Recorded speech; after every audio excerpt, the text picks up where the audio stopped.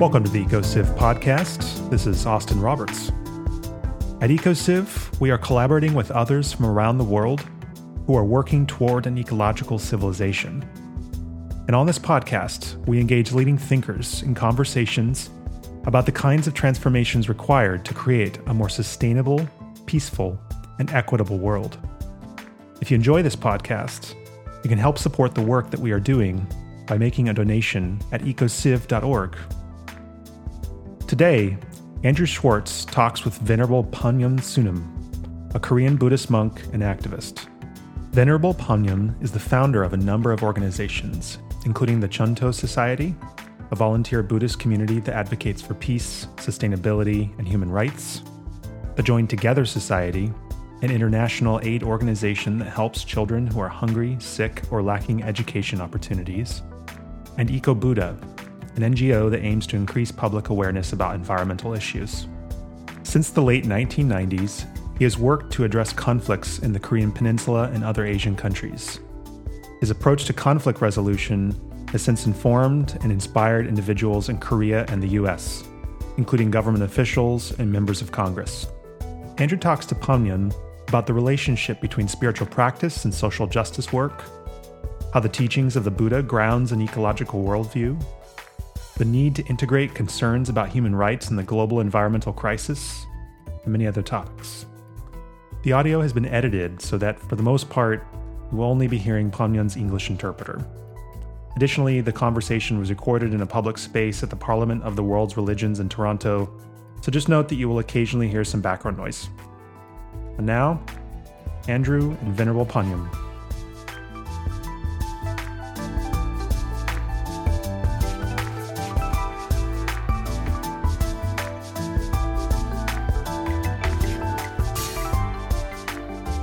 We're with Venerable Pomnyun Sunim, a Korean Buddhist monk and a Zen master renowned for the humanitarian efforts around the world, founder of a number of nonprofit organizations and recipient of the Raymond Magsaysay Award, which is internationally recognized as Asia's sort of Nobel Prize counterpart. So very prestigious, very, very wonderful guest. Thank you for being here with us. What inspired you to forego the stereotypical monastic life of seclusion and quiet contemplation for a life of activism focused on addressing the world's most critical problems? The reason for spiritual practice and meditation is to live a happy life. And living a happy life is dependent on personal practice and personal meditation, but also it's dependent on the social context in which we live in, including the social justices and other matters that affects the well-being of a member of that society. So in your mind, what unique insights does Buddhism offer for responding to environmental degradation and global systems of exploitation and overconsumption? So to exist does not mean you can exist in isolation. For human beings to exist, you must exist in the context of the ecosystem with the animals, plants, and everything else that lives and exists with us. So therefore, to exist well, you have to reduce the burden on the environment in which you exist and reduce your consumptive footprint to the extent possible to be able to bring about a sustainable well-being of everything that exists with you. That is the teaching of the Buddha, and that teaching is especially relevant and salient to today's world. So we live in a relationship with nature. We don't live in isolation as separate and isolated beings in our own existence stovepipes, but we have kind of seen nature as as an object of exploitation instead of being in relationship with us in a mutual beneficent way. So once we act, and that is the key to Buddha's teaching, is the dependent origination of everything in which we form relationship with those around us to exist. Therefore, if we can switch our perspective and not see ourselves as so-called protectors of nature or the environment, but see ourselves as part of the larger ecosystem and nature and trying to ensure our own survival in the midst of that context. Wonderful. Thank you. Given everything you've just said about sort of the teachings of the Buddha, the insights of dependent arising and codependent origination, the interconnectedness of all things, the idea that we are constituted by our relationships, that we are not separate from nature but a part of nature. How do you see the global ecological crisis as interconnected with your efforts to promote human rights and world peace? So the basic perspective that brings about today's suffering is that we see nature as an object of conquest in which to base our rising instead of an object of our foundational survival. So it's a matter of perspective that's causing the most issues. In that sense, our ecological issue is one of the most serious ones facing humanity today. So another problem I'm engaged in and interested in, and one of the biggest problems facing human society today, is one of poverty. And that also arises because we see poverty as a problem only for the poor, and that the wealthy are isolated from the problem. However, it's a relationship problem in which whatever waste that we waste as a wealthy society brings about a lack of consumption or lack of the ability to consume even at the basic survival level for the poor. So we have to look at it as a relationship problem in order to be able to resolve it. The third problem is one of peace. The problem of peace can only be solved once you acknowledge the differences in one another. If you don't acknowledge the difference and see each other as right or wrong, you cannot base a lasting, sustainable peace on right and wrong judgments. So unless you acknowledge that we are engaged in a relationship and in which we are different from one another, then it becomes a relationship issue really again, even the peace issue.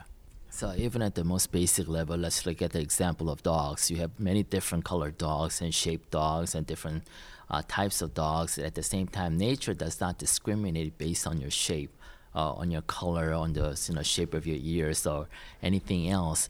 But society, as human beings, we have created this construct in which we create a social identity in which we discriminate based on the values within that social identity against race, against gender, against skin color, and whatnot. And that really goes against what's fundamental and foundational to nature. So in that sense, unless we can acknowledge, as nature does, the differences among us, we cannot build a sustainable peace.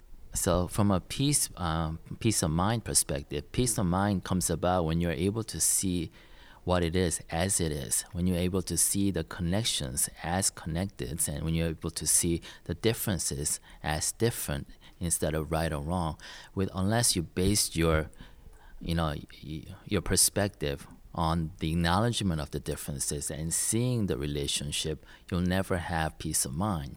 So that's the same thing. That's the object of ultimate goal of meditation, is to develop the resilience and the skill set so that you're not so swayed by your emotions and is able to see the objective truth and see the differences, acknowledge them, and also see the relationship as they are connected. So those problems we talked about, environmental problems, peace problems, gender bias problems, all the different problems that we spoke about are not actually separate problems. They're all problems based on different relationship that we have with the world around us. So I'm not trying to be a jack of all trades and be involved in every single issue that I encounter. Actually, it's a natural extension of the work I'm doing because it's all about, a spiritual practice and seeing the world as it is.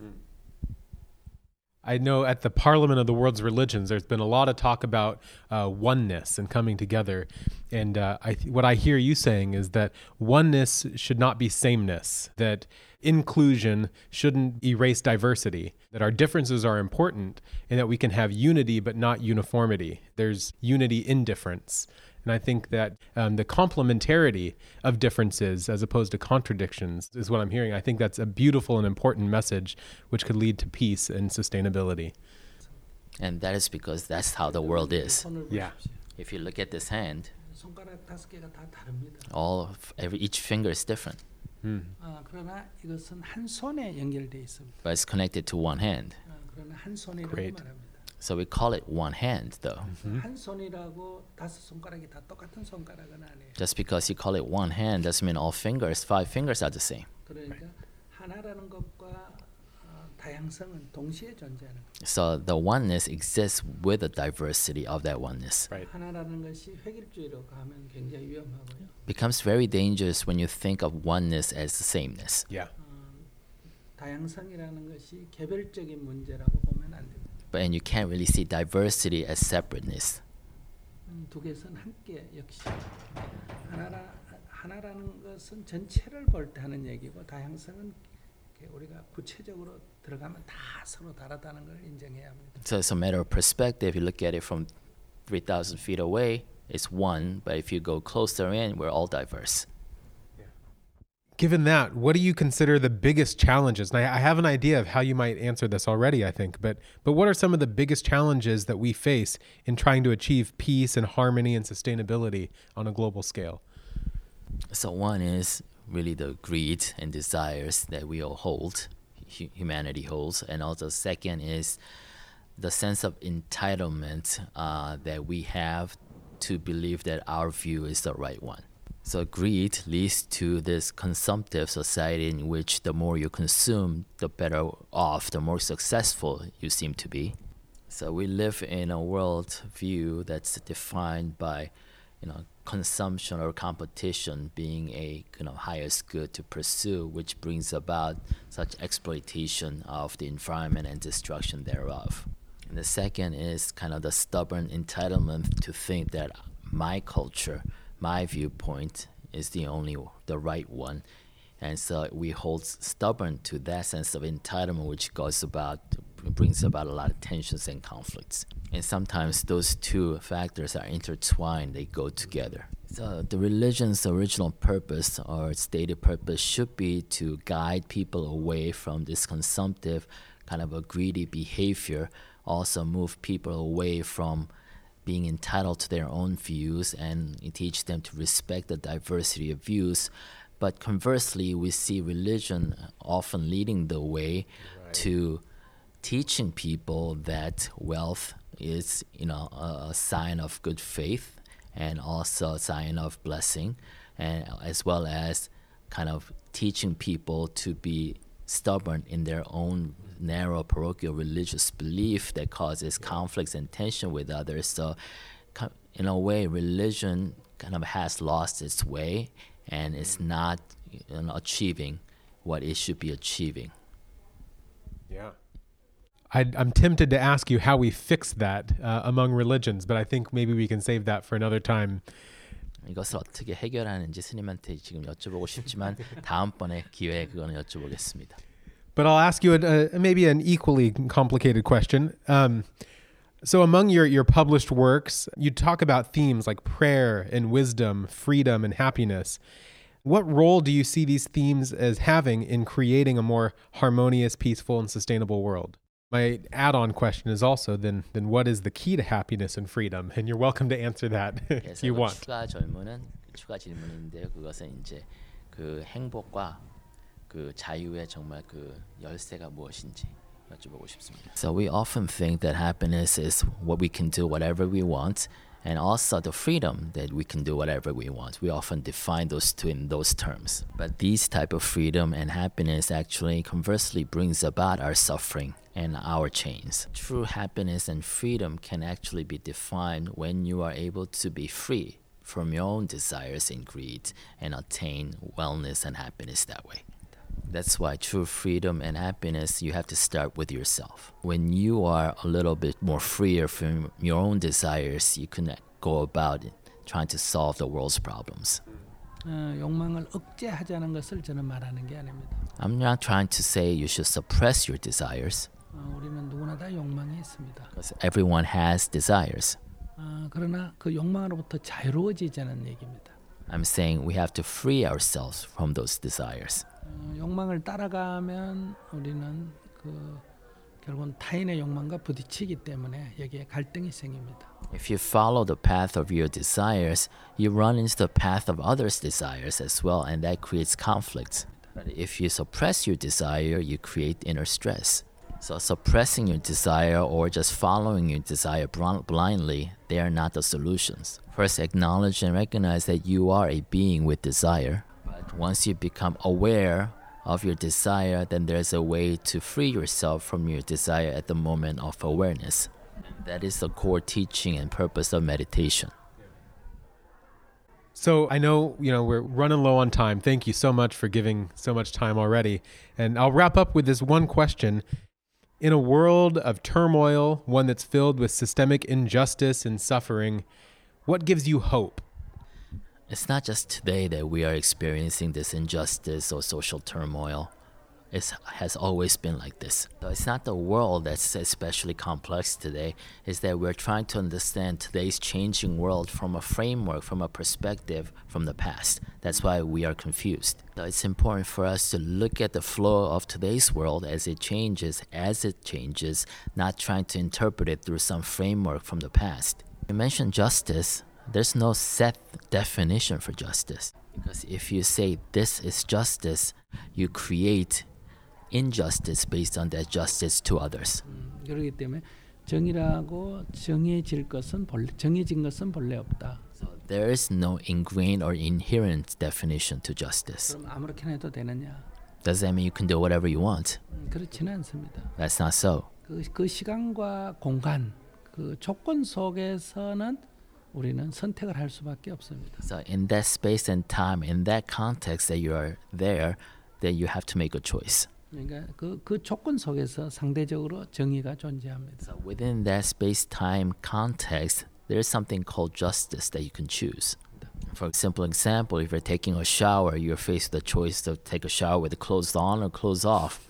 Obviously choose the latter. So there's a context matters when you make a choice. So in that sense, it helps us to actually look at what nature does in certain contexts to kind of ground truth, where we start in terms of defining, justice. In the past, we put the human being, actually the person, as a kind of standard bearer for the definition of justice. We also put the male human being as kind of central figure in that justice. We also put the white male, as kind of standard bearer for the justice.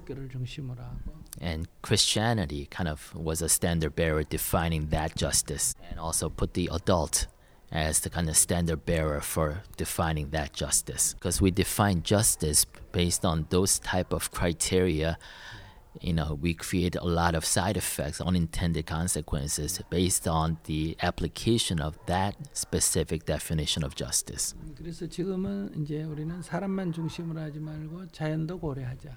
So now let's consider others in the nature, not just the human beings when defining justice. 남자만 중심으로 하고 여성도 고려하자. Not just men, but also women. 백인만이 아니라 유색인도 고려하자. Not just whites, but people of other colors. 기독교만이 아니라 다른 다양한 종교도 고려하자. Not just Christianity, but other faith traditions. 어른만 중심에 두지 말고 아이들까지 고려하자. Not just adults, but also children. So we need to define a more inclusive definition of justice by expanding our standards by which we define justice. And that's because the world that we have come to interact with and become aware of has become larger. We are experiencing environmental degradation today. We are listening to the voices of women crying out against discrimination. We're listening to the voices of people of color crying out against discrimination. 다른 종교들의 저항도 있고. And we hear voices from other religions. 젊은이들의 저항도 있고. And we hear resistance from the youth of the world. 그럼 이들의 목소리를 수용해서 To listen to these voices 우리가 새로운 정의를 규정을 해야 합니다. and allow them to participate and co-define what it means to be just.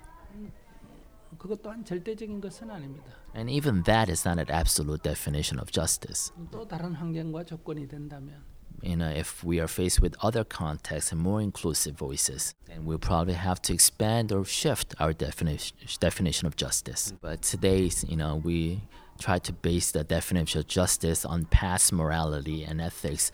So we are faced with a need to redefine justice in a more collaborative, inclusive way. I believe we need to bring two perspectives to this. So until now, we viewed ourselves as independent beings living in the same space-time, but our perspective really needs to switch from a more like a network, like a web of interconnected beings. And second is that we kind of consider ourselves all pretty much the same, but we need to start acknowledging that there are differences among us and build our society based on those differences. 저는 그 두 가지 기초 위에 오늘 우리들의 어떤 사회적 정의를 새로 규정해야 되지 않나 생각합니다. I think those are two foundational perspectives upon which we can build a new definition of justice. And I would say a better world for all of us to live together. 그것이 우리가 모두 같이 더불어 살 수 있는 더 좋은 세상이 될 것 An 같습니다. ecological civilization. 하나의 정말 생태계적인 그런 사회입니다. Well, thank you very much, Venerable Pomnyun, for joining us and for your hard work on saving sentient beings and the world, which are core features of this emerging ecological civilization that we're striving for. And thank you, Jason. You're an amazing interpreter for being here with us today as well. Thank you.